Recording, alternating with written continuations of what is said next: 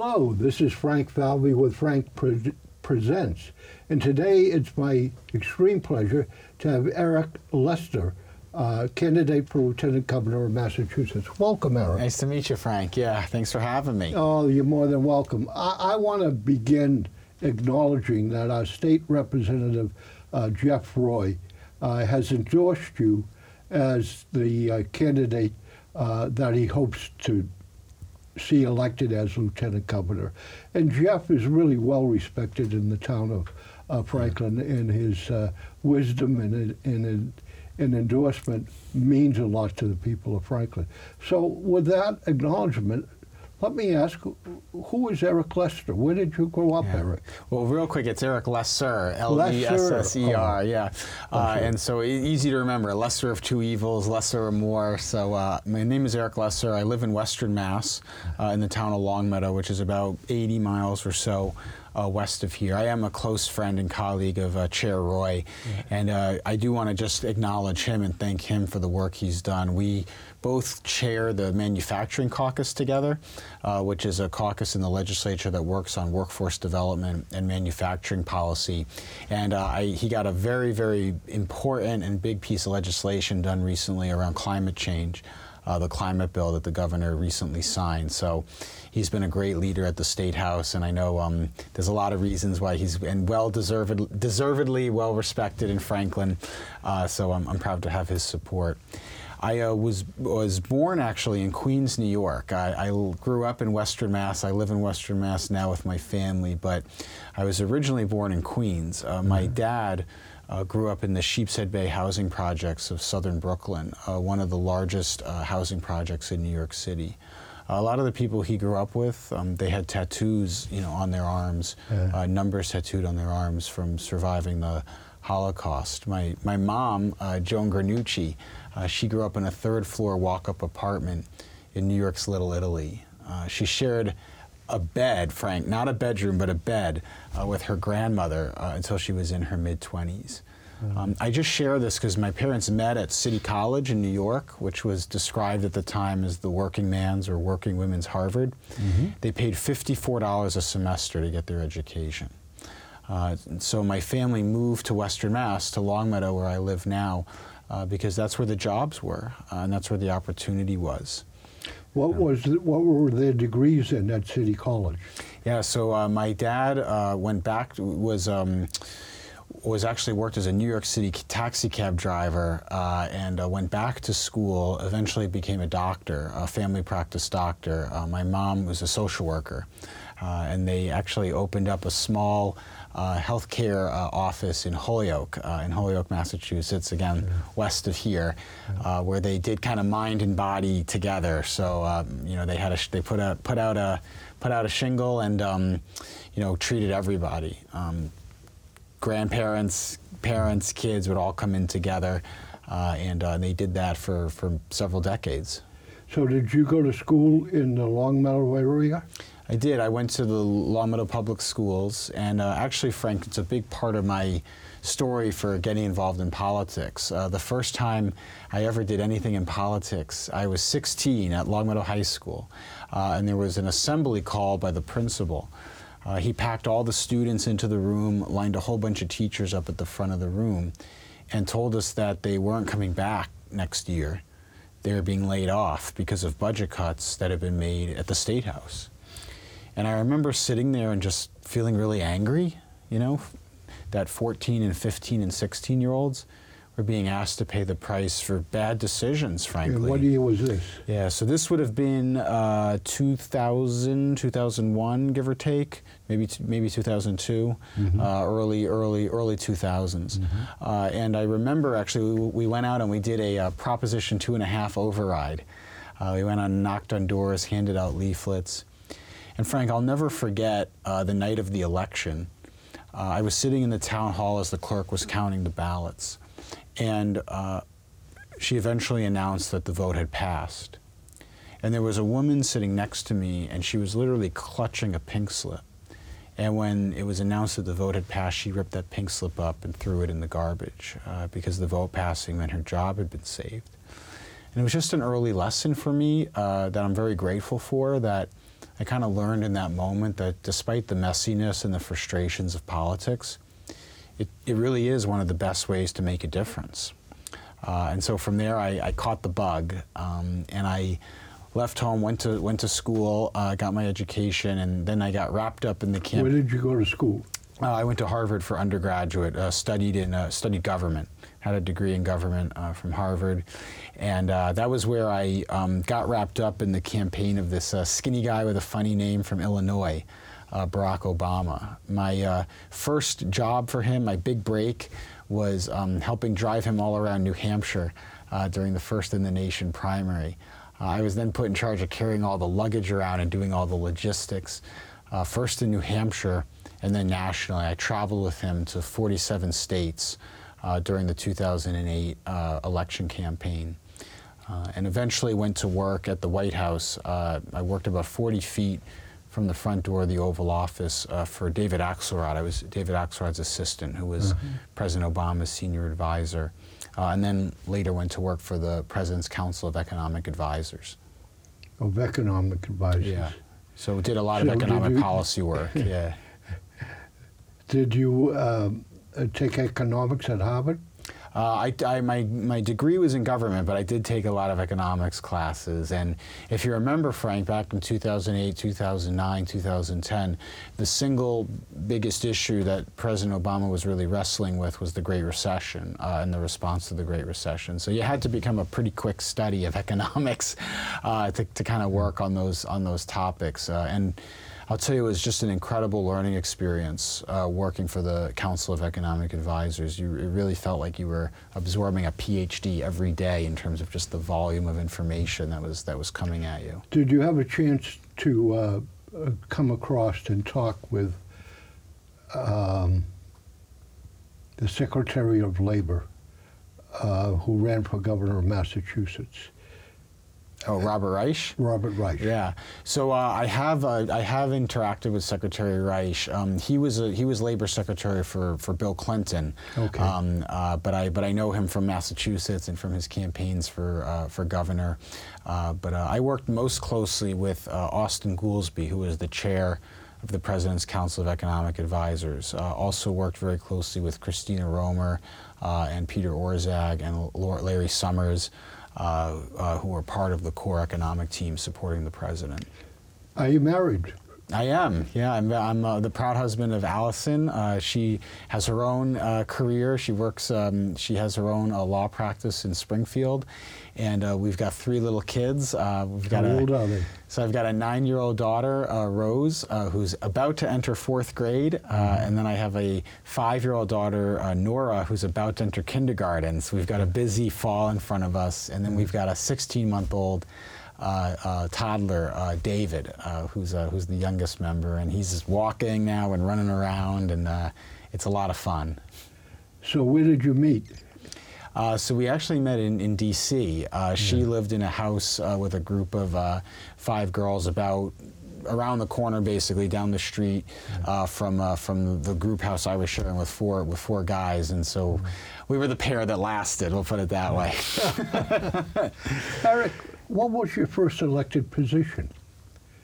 Yeah, so after I finished working at the White House, I came home to get my law degree. I went back to Harvard for my law degree, and I jumped into a campaign in my hometown for state senate. It was a 5-way race. I ended up winning by 192 votes. In a 5-way race? In a 5-way Democratic primary, and then we had a tough general election after that. I was the youngest candidate by far, but we were really, Frank, campaigning on a message of bringing new energy, bringing new ideas into state government. And so got elected in 2014 to the state senate. I've been there for 8 years, and we've worked on a lot of really important and really exciting issues that I'm really excited to work on as lieutenant governor as well.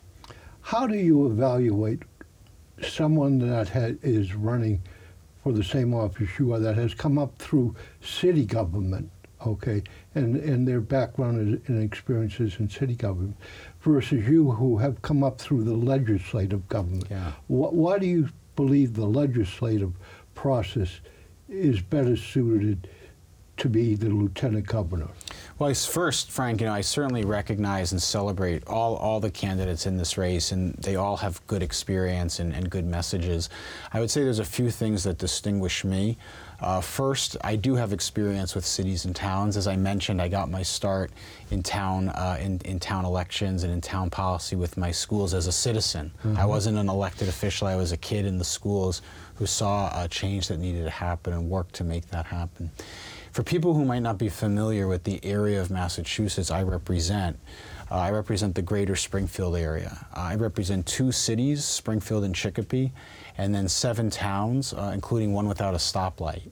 I have some of the densest urban communities in the state. I also have some of the most rural. I have a traditional... Do you go all the way to the Connecticut-New York corner? No, I go to the Connecticut border at Longmeadow and East Longmeadow, which borders Connecticut, and then I go up to Belchertown and Granby, which is just shy of Amherst. Jim McGovern, who used to be a federal representative here in Franklin. Yeah, a good friend of mine. Does he cover your area? It's my Senate district is in Congressman Neal's district. He's a big endorser of mine and supporter of mine, the chairman of the Ways and Means Committee. But Frank, I want to just go back to your question because it's an important distinction among the candidates in this race. I bring up my Senate district because I work closely with mayors and with cities that have, challenging urban issues that need focus and attention. I also chair our Gateway Cities Caucus in the legislature, which has brought me to all of our gateway cities across the state. I also work a lot with rural communities and rural issues, which do require attention in Massachusetts. Sometimes people forget that we have rural communities. And Frank, I think actually my experience, both the federal experience and the legislative experience, are going to be the right complement, the right team we're going to need at the State House right now. I've worked on and have helped implement significant policy that has impacted the lives of everybody in Massachusetts. Just a couple. Well, then why don't we begin with what committees have you served on, and maybe what committees have you chaired? Yeah, so I currently chair our Economic Development Committee, which oversees, a lot of the workforce training programs in the state, also oversees a lot of the municipal infrastructure programs, including MassWorks. We also do a lot of the development and incentive programs, vocational education, really the meat and potatoes of what kind of makes our communities run, provides jobs and opportunity to people. Jeff Roy and I together chair the Manufacturing Caucus, where we work to lift up advanced manufacturing, the trades, vocational education, workforce policy, really important issues. I also chair, as I mentioned, our Gateway Cities Caucus, which is a collection of legislators from the 24 gateway cities in our state: Chelsea, Revere, Gloucester, Springfield, Holyoke, Pittsfield, Chicopee, Worcester, and help give voice to those communities in the legislature. So I've been the chair of many conference committees, including 3 economic development bills, the 5-year extension of Governor Patrick's life sciences legislation that helps spread the life sciences industry out to more communities. So we've worked on policies that have really helped the whole state. And in particular, Frank, I've worked closely with Attorney General Maura Healey on implementing a lot of that agenda. Well, as Lieutenant Governor, one of the interesting things is you're going to be the chair of the Governor's Council. Yeah. And the Governor's Council, the Governor recommends judges, not just court judges, but workmen's compensation, all sorts of people in administrative judging positions. How are you going to process the best people for the cabinet positions, for judges?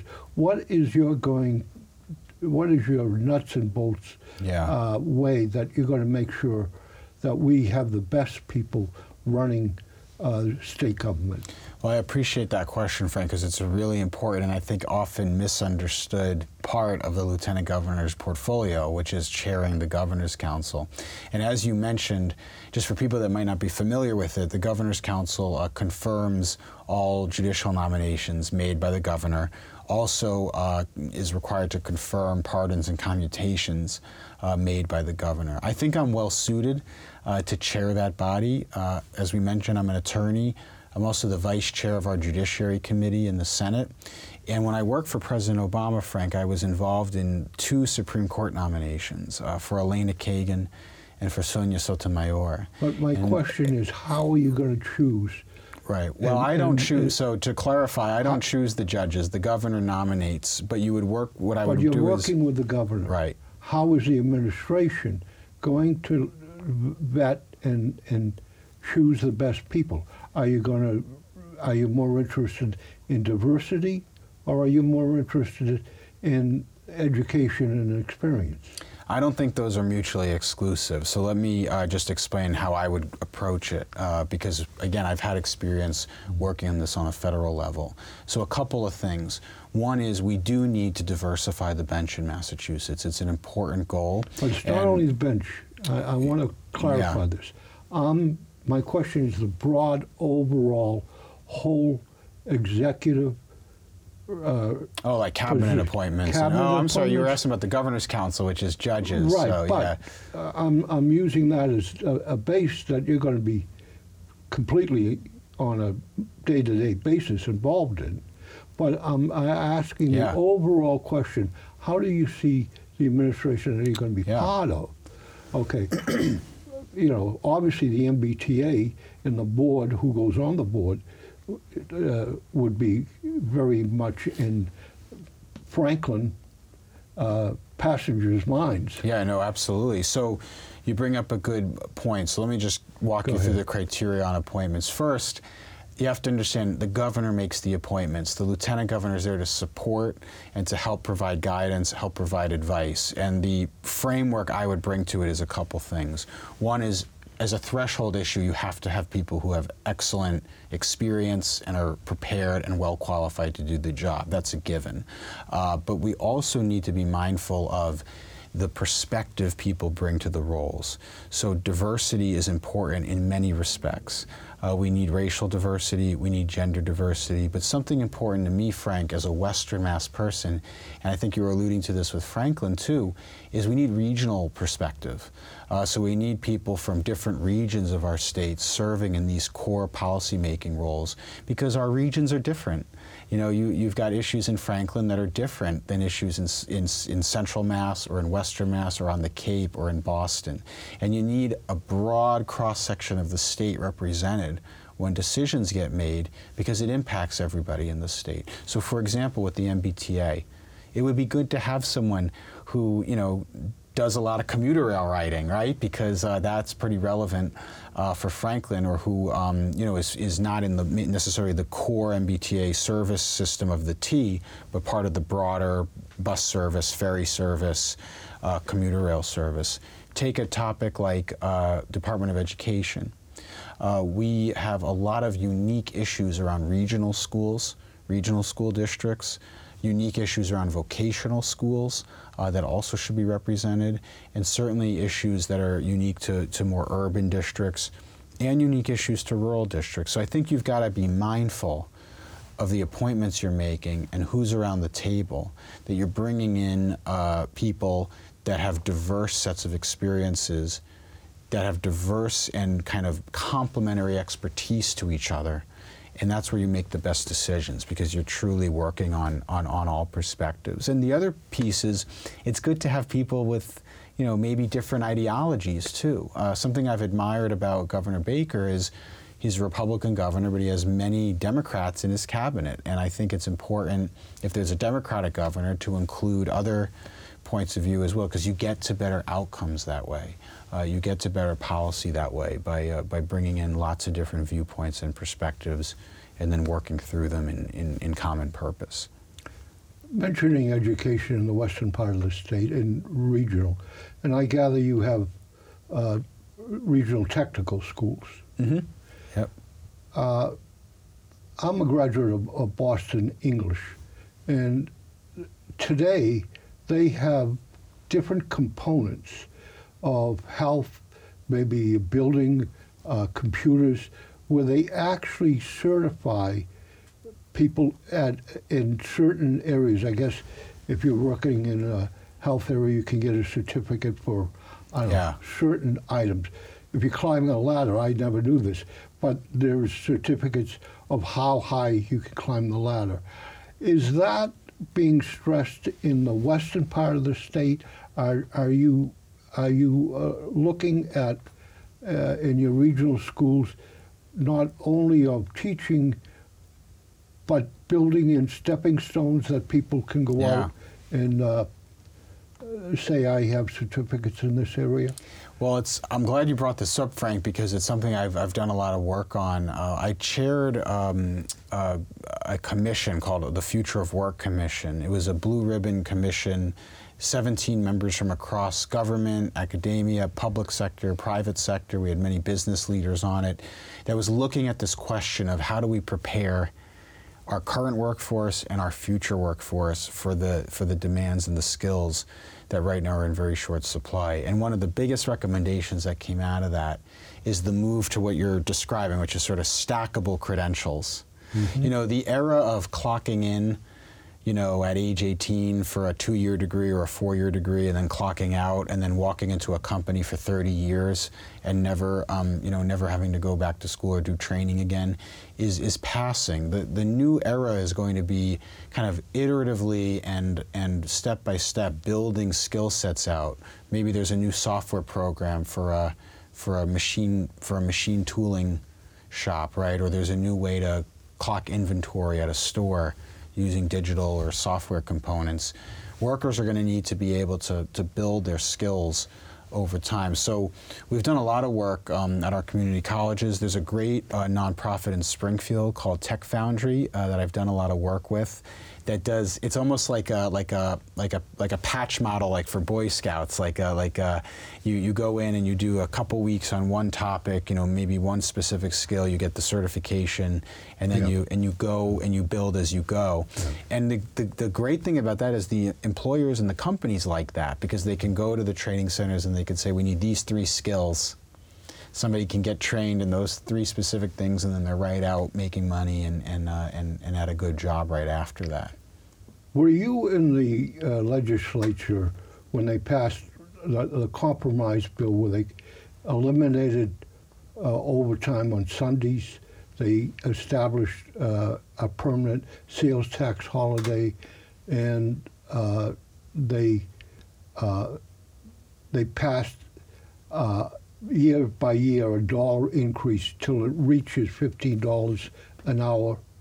Were you in the legislature when that passed? It also included a historic paid family medical sick time provision. So yes, I was. Yeah, that was described as the grand bargain. Yeah. That was the legislation. I think that was a lousy bargain.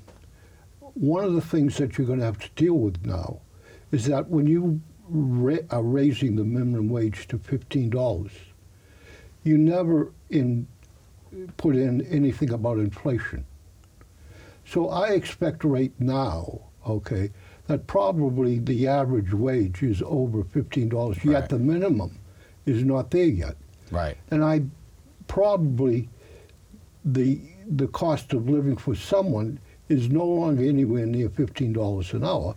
It's probably more like $18 or $20 an hour. And that's where you see a lot of the postings now are in that range, you know, for service jobs. So and I never agreed with a sales tax holiday, and I never agreed that you eliminated permanently, right, overtime for retail workers, particularly food workers, on a Sunday. How do you see that grand bargain in review? Well, there's elements that are strong. There are elements that maybe need to be revised. The nice thing about a legislature is you can go back and adjust. We've repeatedly adjusted the minimum wage over time, and we still can. And you're right that, Frank, that the inflation we've seen, the impacts of COVID have distorted the job market in pretty significant ways, which, is arguably a good thing. People are, of course, getting paid more, which is good. But we probably should revisit that and catch that up.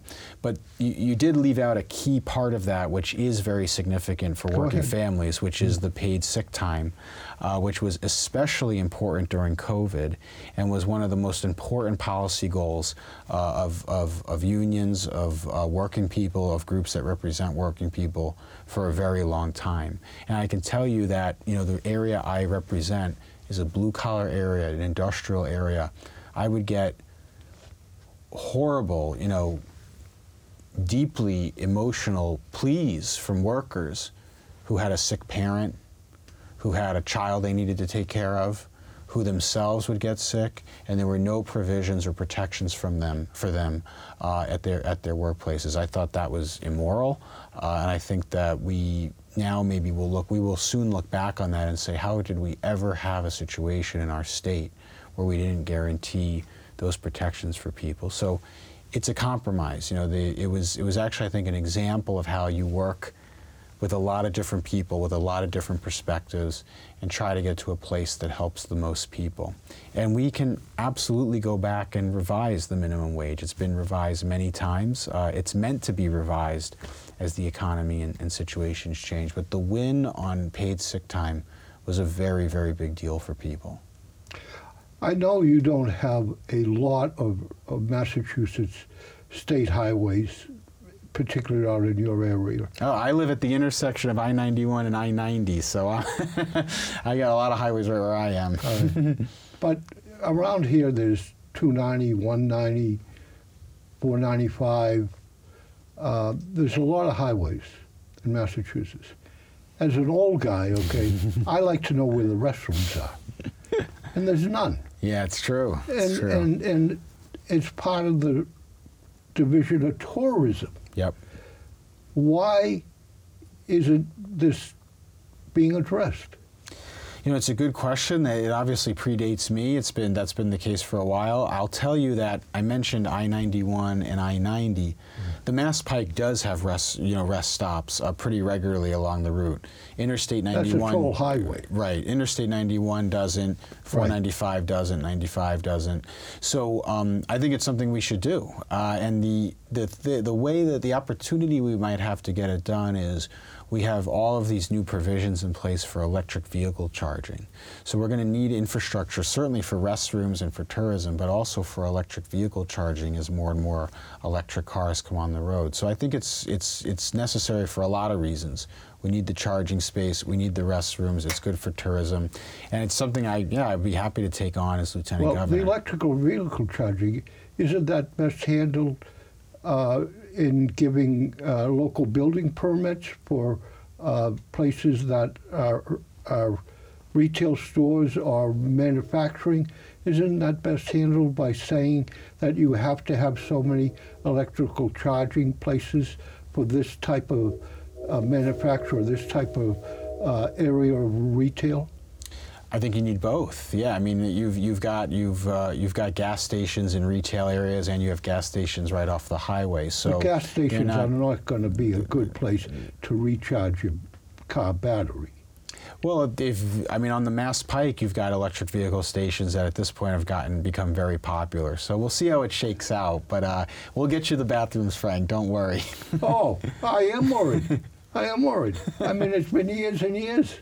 I testified before the Ways and Means Committee, and it doesn't happen. Mentioning highways, you're probably not that familiar with 290 and driving on it because you come in probably 90 or you don't come down 495, but coming down 495 to turn on to 290 are horrendous backups. Yeah. The road needs to have two accesses, to get on at the same time. Have you tried to do anything about correcting that?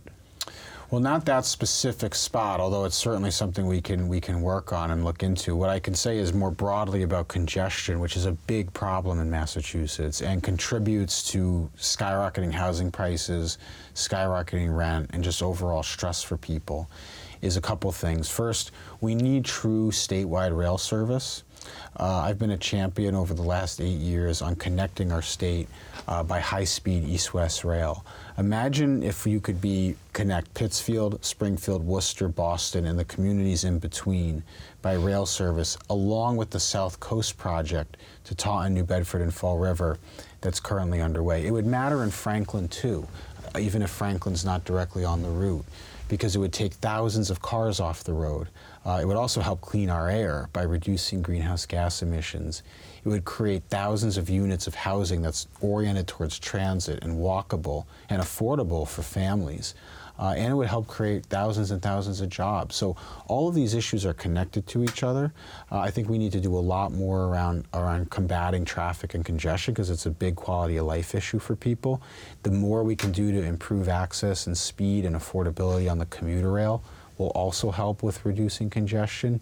And there's a lot of great experiments happening around, better rideshare services, expanded use of HOV lanes where we can, certainly expanding lanes and expanding on-ramps and off-ramps. But, the key thing is we've got to give people alternatives to driving that are convenient and are affordable and are reliable. And that's going to be the single biggest thing we can do to reduce traffic.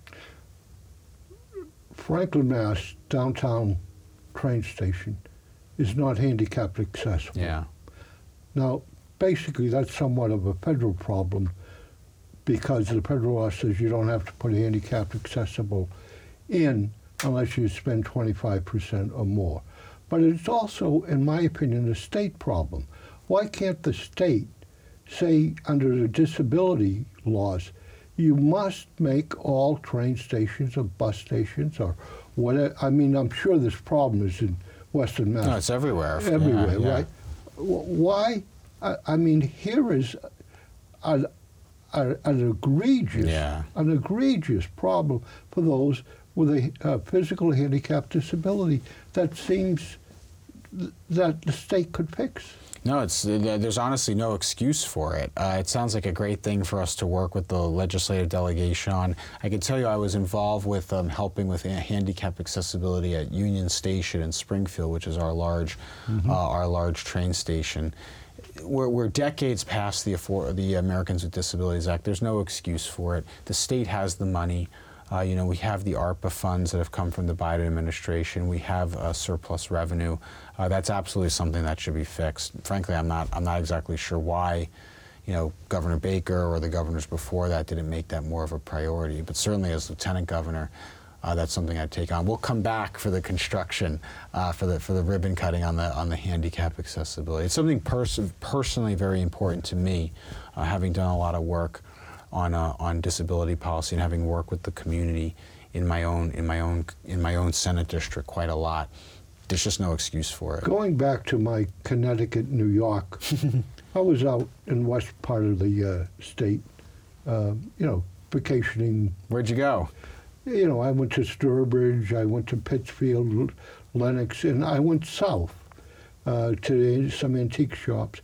And I'm not sure where I was, okay, but I know I was pretty close to the Connecticut. Did you go to Brimfield? No. Okay. No. But I come to a bridge on a state highway. It's one way, okay? The bridge is only one lane. And traffic has got to stop and go. Now, I don't know if you're familiar with the bridge I'm talking about, but where was it? Do you remember what? Yeah, I was headed toward Connecticut. It was near where the intersection of New York and Connecticut meet, and I'm heading south toward that area. Where I was in North. But even from someone from the eastern part of the state, I was only concerned that what's happening? Are we not funding in the western part? Are we not funding basic? I mean, I even told Jeff, boy, if this bridge ever comes up, Jeff, really, vote for it. Yeah. because it's an absolute need. Is this a typical problem in transportation in the western part of the state, though? Well, you've brought up an important point here, Frank, and it's something that I think is particularly important for having a lieutenant governor from a different region, right, from Western Mass, which has been historically underrepresented. Just a quick point on this. There are well over a dozen candidates running for governor, lieutenant governor, secretary of state, auditor, attorney general, all down the line. I'm the only one. There's not a single other person for any office running who lives past 495. So this is an important issue. There have been in the past, but not currently. The last governor, well, Jane Swift was the last governor. She, of course, was the lieutenant governor who became governor. After that, you'd have to go back to Foster Ferkalow. No, but even the Democratic governor that was in Milton, didn't he move to the western part of the state? He has a vacation house there, yeah, in the Berkshires. Right. But he lived in Milton when he was running for Governor Patrick. Yeah. So on the point on on the bridges, I'd point people to a really compelling report that Suzanne Bump did, the auditor, that looked at this issue of underfunding of infrastructure, especially in central and western Mass, and it documented the fact that the bridges are far out of date. The road funding is done in a kind of unfair way because the communities have smaller population but quite a lot more road miles, which is much more expensive to maintain with a smaller tax base and population base. And it is a big issue. Just an example to this point, Frank, there was a bridge in my district that connected two communities. And the bridge became structurally unsound and had to be closed. It was a 7-mile detour for people to go around to find an alternative way to get across. One of the constituents that wrote to me, they kept a car parked on the other side of the bridge so that they could go around and jump in that car to save the ability to have to ferry back and forth. So it took years to get it fixed. And part of it is it's hard to get attention in some of our lower population areas. And I think that's another reason why having geographic perspective is important. It's not unique to Western Mass. The Cape faces this, the Merrimack Valley, southeastern Mass faces it. It's important that we have a team and an executive branch that's really speaking to all our regions. Now, my observation would be there's not major highways that we're talking about when we're talking about Western Mass and roads. It seems to me the problem is more with kind of semi-major roads and local roads being kept up and smaller local bridges. I don't see a huge need to build major I-90s or 190s. Am I wrong, or is that? No, that's generally right. I mean, the big interstate highways are maintained on a different formula, so right. So there's less regional variation. And there. you really don't need a major highway, particularly in Western Mass. The more the need is for smaller highways. I would say, the bridge issue is first a lot of state roads. There's a lot of state roads that are well trafficked because we have big pockets of areas where there's no interstate highway service, so people do rely on those state roads, and certainly the local roads too. Another thing, this is kind of technical, but you do seem to be in the detail on policy, is culverts, which is something that I think people don't think about. But a lot of streams, smaller scale kind of water, is done through culverts, and these are often state roads or very local roads.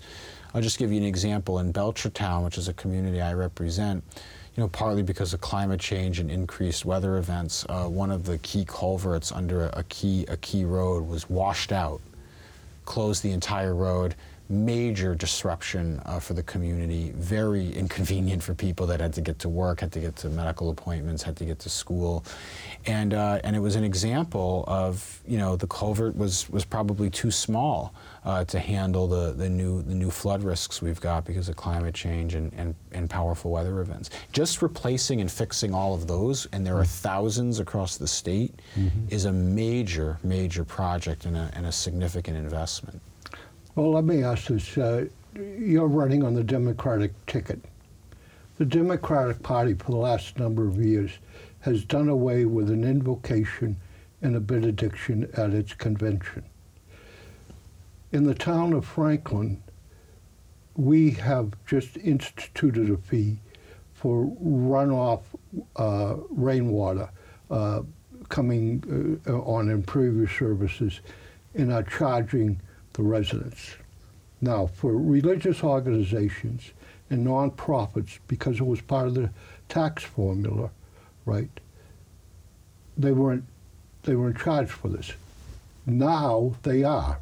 So religious organizations and nonprofits now have to pay a fee for the impervious surfaces they have it. We seem to be moving much more to a secular view and in a secular way of taxing and moving, sewer and water fee has been moved from the tax roll to a fee. So we seem to be moving much more to a fee base, which doesn't require any override, does not require any vote, of the citizens, that how it's going to be affected. Do you see that as the new political way of raising local money? And do you agree with the charging of nonprofits and religious organizations? Do you see your administration as supporting that type of move in that direction? Well, let me address the issue about the fees first, because that is a big issue, and you're seeing it happen all across the state, right? Which is tacking on all types of fees. I mean, I've got 2 kids in the public school system in my town. A third is on his way. He's only 16 months, but you see it in the schools. They start adding fees for athletics, for music, for art, for all these different activities that used to be part of the core service that was offered, field trips, it kind of goes on. And certainly you're now seeing this with trash fees, with CSO runoffs, with all kinds of different issues. I think it's an example of towns are struggling because the local aid formulas have not been updated in a long time. The state has not kept pace with inflation and with the true costs communities are facing for maintaining their infrastructure. And so I think it's a symptom of a bigger issue, which is that the state is not providing the kind of support to communities that they need to fully pay for their services. And so I would take this on. This has been a big priority of our Gateway Cities Caucus. I've filed legislation with Tony Cabral from New Bedford over several years to update the local aid formulas to avoid this exact kind of thing. How about and the on nonprofit and religious on the nonprofits and religious organizations, I'm a religious person. My faith is very important to me. I'm Jewish, and we're very active in our Jewish community where I live in Longmeadow, and I see the important role that religious organizations and nonprofit organizations play in our communities. And what I would say is we've got to be sensitive to the limited budgets that they have and the very important roles that they play in strengthening our communities. So, frankly, I wouldn't like to see fees on anyone, but I would certainly like us to try to do everything we can to make accommodations for nonprofits, organizations that are on very limited budgets. We're running down on time, so Eric Lesser. Yep, Senator Lesser. Yeah, Senator Eric Lesser. Eric Lesser. Lesser. Next Lieutenant Governor. Quickly, what's the question that I haven't asked you that you very briefly would like to say something about? Well, I don't know. I mean, I think we covered a lot of ground, Frank. I mean, I think, maybe, I would just offer the perspective of, we talked about the regional experience, but also the ability to have been making statewide policy in our Commonwealth for a number of years, I think is going to be an important perspective to bring to the Lieutenant Governor role. Working with the legislature is a really important part of having a successful administration, and I think I could play a role with that. I'd also love to talk more about my kids, but that's probably a topic for another show. You're running for Lieutenant Governor. How can people reach you? Yeah, so I'm easy to access on my website, ericlesser.com, www.ericlesser.com. People can also email me directly, eric@ericlesser.com. My phone number, 413-526-6501. Can we repeat that and go slowly? 413, that's our Western Mass area code, 413-426-6501. But all of it is on my website. All the contact info is on the website, Eric Lesser, EricLesser.com. And all that is on the website. Yep, all the contact info is there. People can begin voting by mail. The Secretary of State has sent out requests for ballots. You have to request a ballot in order to vote by mail. In most communities, the week before, the election is on Tuesday, September 6th, is it? Exactly. Day after Labor Day, Day after Labor Day is the election primary day. Here in Franklin, you need to vote at the Franklin Gymnasium at the high school. Probably the hours are something like 6 to 8 o'clock. I believe it's 7 to 8 p.m. Yeah, 7 a.m. to 8 p.m. 7 a.m. to 8 p.m. Here in Franklin. Or you can actually go down to the town clerk's office and vote, and you can check with her as to the hours and the days that's in place. And we really want to do a couple of things, encourage people to look at who is running and the qualifications.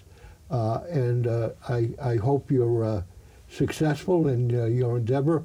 And if you are the primary candidate on the Democratic ticket for Lieutenant Governor, please come back and we'll do this again and in more detail. Absolutely. Yeah, look, thanks for having me, Frank. Appreciate it. Yeah, thank you. This is Frank Falvey with Frank Presents, thanking you for watching, and we hope you're in good health, but more importantly, we hope that you will vote one way or another, male, person, on election day, whatever, but please be an informed voter. Thank you. Thanks again. Appreciate it. Thank you. Yeah, thank you. Yeah, appreciate it.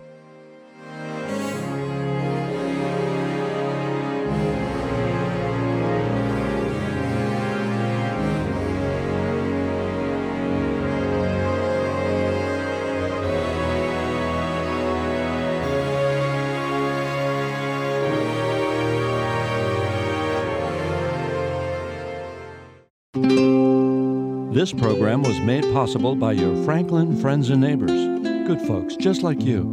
Thanks for supporting Franklin TV. And thanks for watching.